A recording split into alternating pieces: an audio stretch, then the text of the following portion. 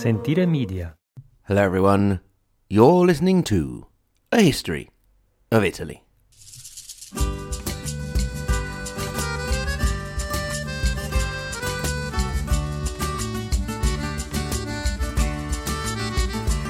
Episode 92, Boniface VIII, Peaks and Crashes. E non posso più accucciarmi e così ritorno su. Lascio I colli nelle valli tra due salici piangenti. Io ritrovo la speranza di un amore che ormai fu. In the last episode, we saw the rise to power of a man with a powerful character, Benedetto Caetani, who became Pope Boniface VIII. We saw him clash with King Philipp IV of France over taxation issues and reach a compromise, and then we left him set to bring his considerable wrath on the Colonna family faction opposing his papacy. He had deposed and excommunicated two Colonna cardinals, Giacomo and his nephew Pietro. After that, he definitely did not put on the brakes. Far from it. He called for an actual crusade with the real purpose of exterminating the Colonna family.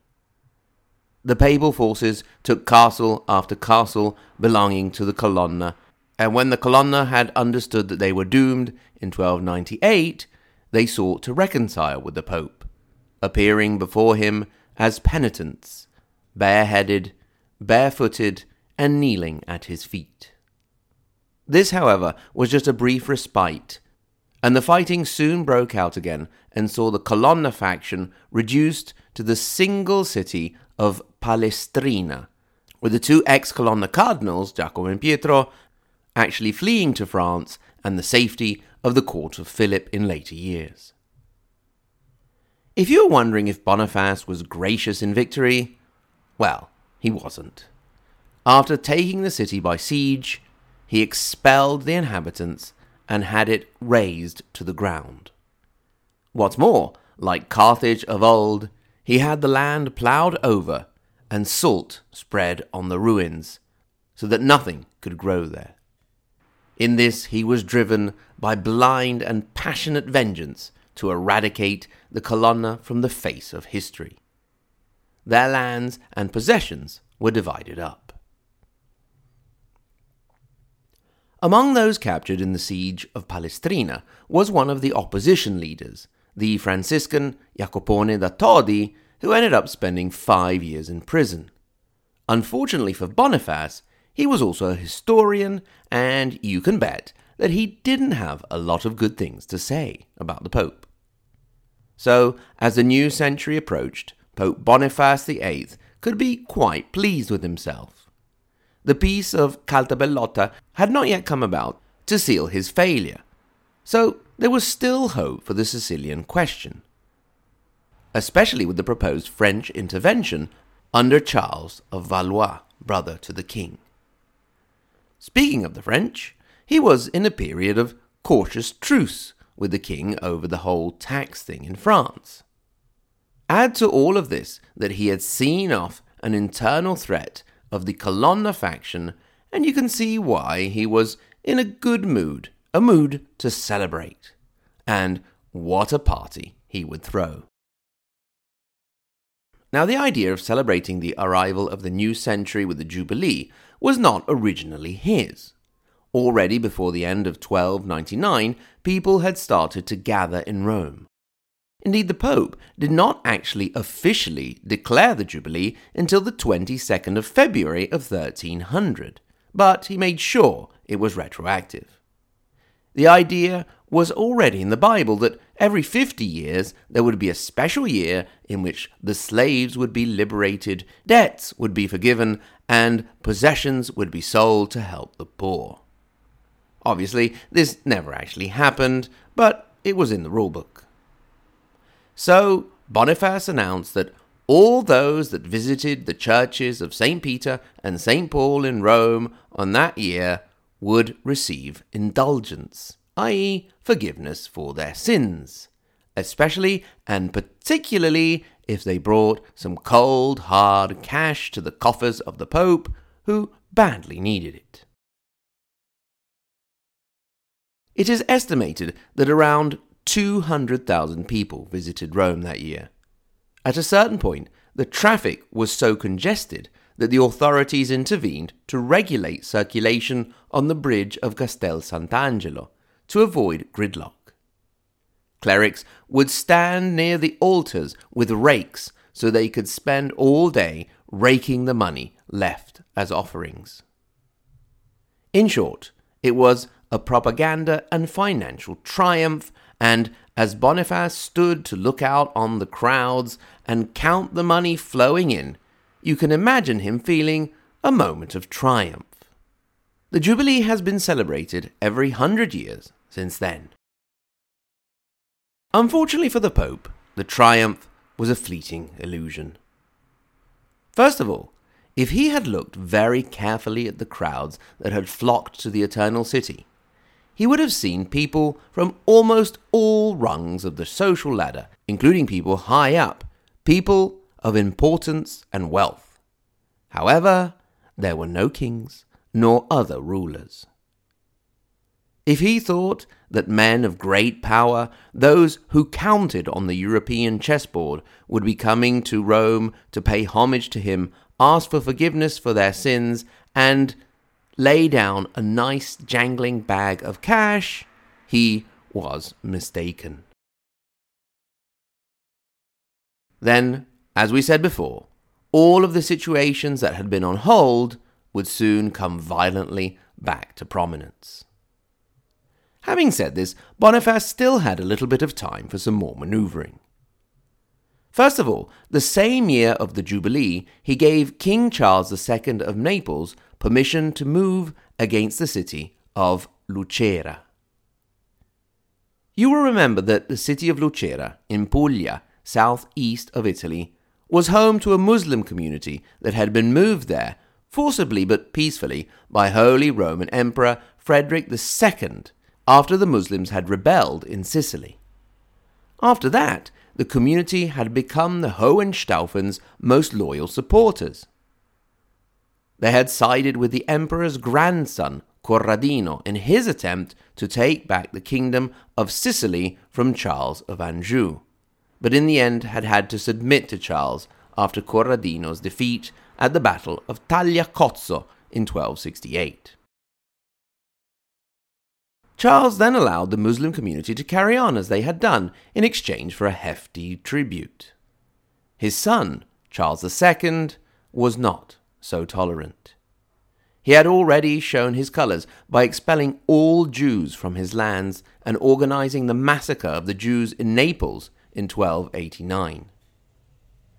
So it was that in the year of the Jubilee, Charles moved against the Muslims of Lucera.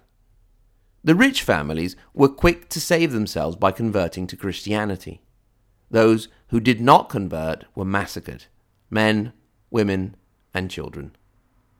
Those with less means who converted to avoid being killed were then sold as slaves. Frederick II's unusual experiment in religious tolerance was at an end. Charles II could now pay his debts to the Florentine bankers. Speaking of Florence, Pope Boniface also decided he would stick his nose in the complicated and violent politics of that city too.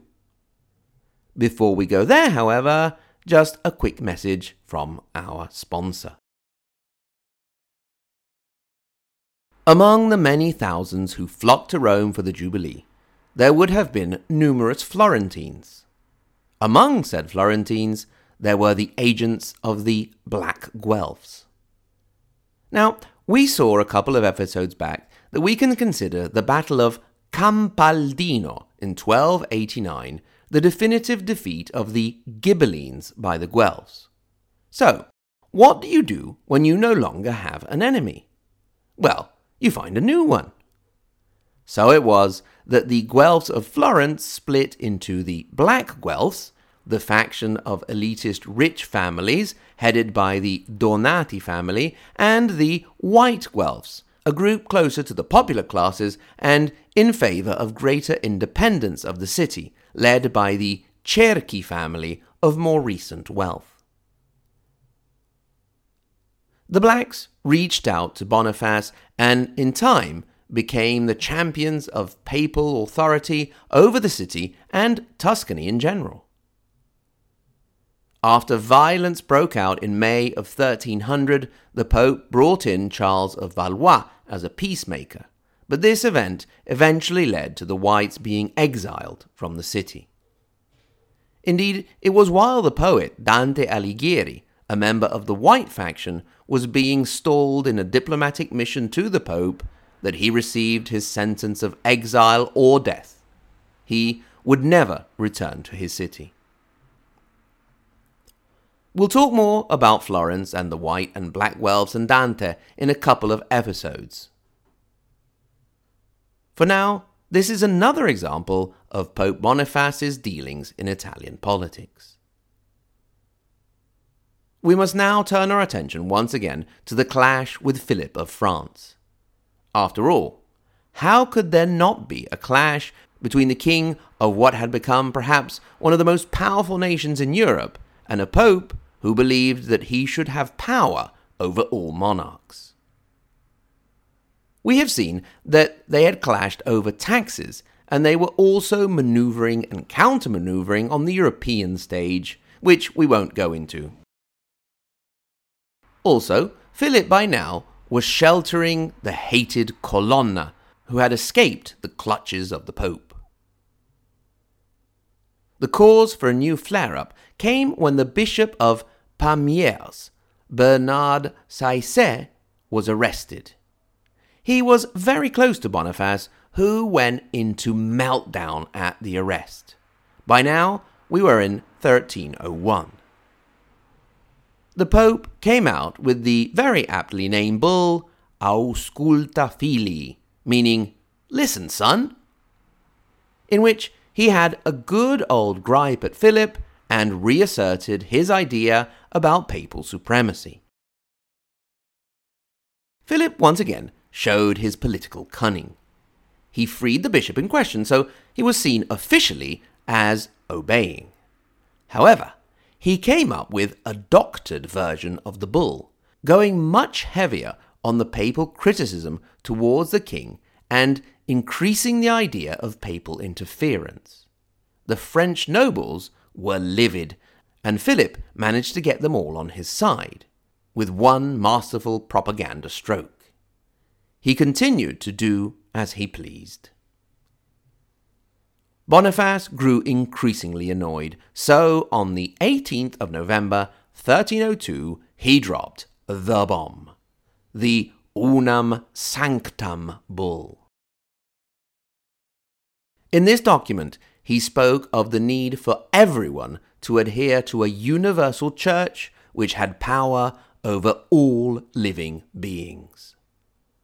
The bull also contained a little lingo magic that would make Saul Goodman proud, and that is the interpretation of the whole two swords business. So, let's go to the Gospel of St. Luke. Jesus is almost at the end of his life, and he tells his disciples that if they don't have a sword, they should sell their stuff and buy one. To this, the disciples say, "Hey, look, Lord, we have two." Now, the response that Jesus gives in the Latin version of the Bible is satis est. Now, in English, that comes out as, "That's enough." Now, as a parent, we know very well that "that's enough" can mean, "Enough of this, I'm getting rather annoyed." However, it can also mean two swords are sufficient, they're enough. From here stems the interpretation of the two swords, representing two powers, the spiritual, to be wielded by the church, and the secular, to be wielded by the rulers upon indication of the church. Then Boniface takes us to the Gospel of St. Matthew and Jesus' arrest. Peter takes out a sword and lops off the ear of one of the soldiers. So then Jesus says, "Put your sword away." "Aha," says Pope Boniface. "See, your sword." Jesus said that the sword of secular power, the one that gets the business done, is Peter's, the first pope, and so who is the descendant of Peter and rightful owner, therefore, of both swords in question? Well, says Boniface, that would be me.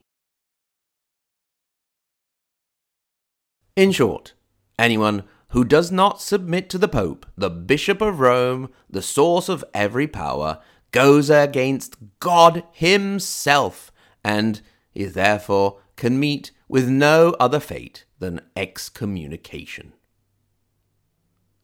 King Philipp IV of France was excommunicated the following year, in 1303. In response, the king convened an assembly of French nobles and clergymen, which launched the following series of accusations against the Pope. Heresy, simony, i.e. the buying of religious offices, murder, theft, incest, sodomy, and magic. The willing testimony of the Colonna in attendance helped things along. The Pope was declared deposed and a deposition party was sent to make sure the deed got done. The Pope was arrested in Anagni, and it was during the 2 days of imprisonment that the famous slap of Anagni was supposed to have occurred, when one Sciarra Colonna, obviously a member of the Colonna family, was said to have slapped the Pope. But apparently that never really happened. But it's fun to say the slap of Anagni. After 2 days, the city rebelled against the Pope's capture, and he managed to escape and make it back to Rome and the protection of the Orsini family. However, by now he was a broken man, wallowing in defeat and suffering from gout and kidney stones. Pope Boniface VIII died on the 11th of October, 1303. The death of the man did not stop Philip's thirst for vengeance, and he insisted that a by now captive pope in Avignon, Clement V, continue the trial against Boniface. In the end, he was not found guilty, but his sentences against the king and the Colonna family were all reversed. Philip's undying hate helped shape the legacy of Boniface for many years. And being thrust into hell by Dante Alighieri didn't really help either. Even in the late 20th century, we hear tales of superstition claiming that Boniface had his own set of golden dice made, which also touches upon his supposed love for extravagance with jeweled clothes. Others write of his gluttony, with scenes of the Pope complaining of only getting a 6-course meal during a day of fasting. Indro Montanelli again would even have him respond to a man imploring with him for the help of Jesus by saying, "Jesus was a man like us. If he couldn't save himself, what do you think he can do for you?" He makes Boniface out as an outright atheist, which is not ideal for the job position he held. I can't really attest to the truth of a lot of these episodes, but I have not found them mentioned elsewhere so far. One thing we can say is that he loved showing himself, and he's the first pope to show up on statues and paintings, perhaps allowing him to be considered one of the first Renaissance pope and patron of the arts. In any case, by the 1930s his image was improving, at least in part. He did do a lot to reorganize the Vatican archives and the church in general. If you exclude Florence, he generally favored the communes and the democratic institutions against interference of other powers, although this may also have been to his convenience. He can't really be accused of excessive nepotism, not any much above the norm, with his family not gaining exaggeratedly from his papacy. Indeed, the Caetani remained very much out of the struggles we mentioned. He founded and encouraged universities, among which is the renowned La Sapienza in Rome, today one of the universities with the most students in Europe. Whatever the historic judgment on Boniface VIII may be, we can say that his was an inflexible papal clash with European powers in the era of the dawn of the modern nations. One of the last examples of a medieval pope.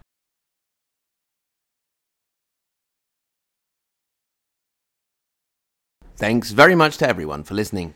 Thanks in particular to my Patreon supporters, the Margherita Hack and Galileo Galilei level, Anthony G, Silane, Chanel, David L, Dean V, Gordon Z, Greg, Ignazio, Jeffrey W, Old John in Milwaukee, Kevin, Marxist-Leninist Sicilian, Neville, Patrizia K, Peter W, Renee B, Roberta D, Rodney N the Question Master, Rudy F, Scott, L, Shelby, and Stephen, and the tippy top Maria Montessori and Dante Lighieri level, Sen, Paolo, Lisa K, JW, Andrew M, Brandon S, and Maxime. Thank you, one and all. Remember, if you want to get in touch, hello@ahistoryofitaly.com. Drop a line just to say hello, ask a question, share some deep insight about something, whatever you like. At the same URL, ahistoryofitaly.com, you can click through to our social media. We are on Twitter, Facebook, and now Instagram, so come and see us there as well. There is also a support page where you can join the growing ranks of wonderful Patreon supporters or support via PayPal to help the show continue to chug along up and beyond episode 100, which is coming along soon. Once again, thanks very much to everyone for listening, and until next time, arrivederci.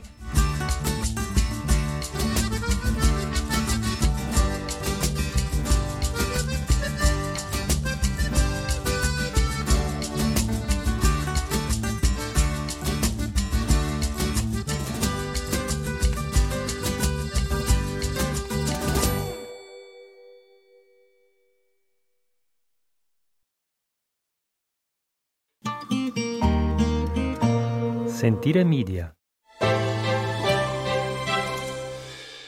Hey, podcast producers and show hosts. Do you want to join a podcast network that celebrates all things Italian?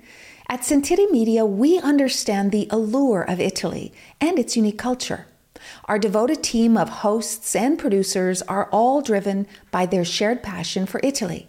And we work tirelessly to create the best lifestyle podcasts and content that will whisk you away to the very heart of Italy. With us, you can savor the mouth-watering flavors, get lost in the stories from the past, break down the cultural barriers, and truly immerse yourself in the vibrant traditions of this intoxicating country. If you have a great podcast idea or are already in production and would like to join Sentire Media, head over to sentiremedia.com, that's SENTIRE media.com, and find out how to submit your show.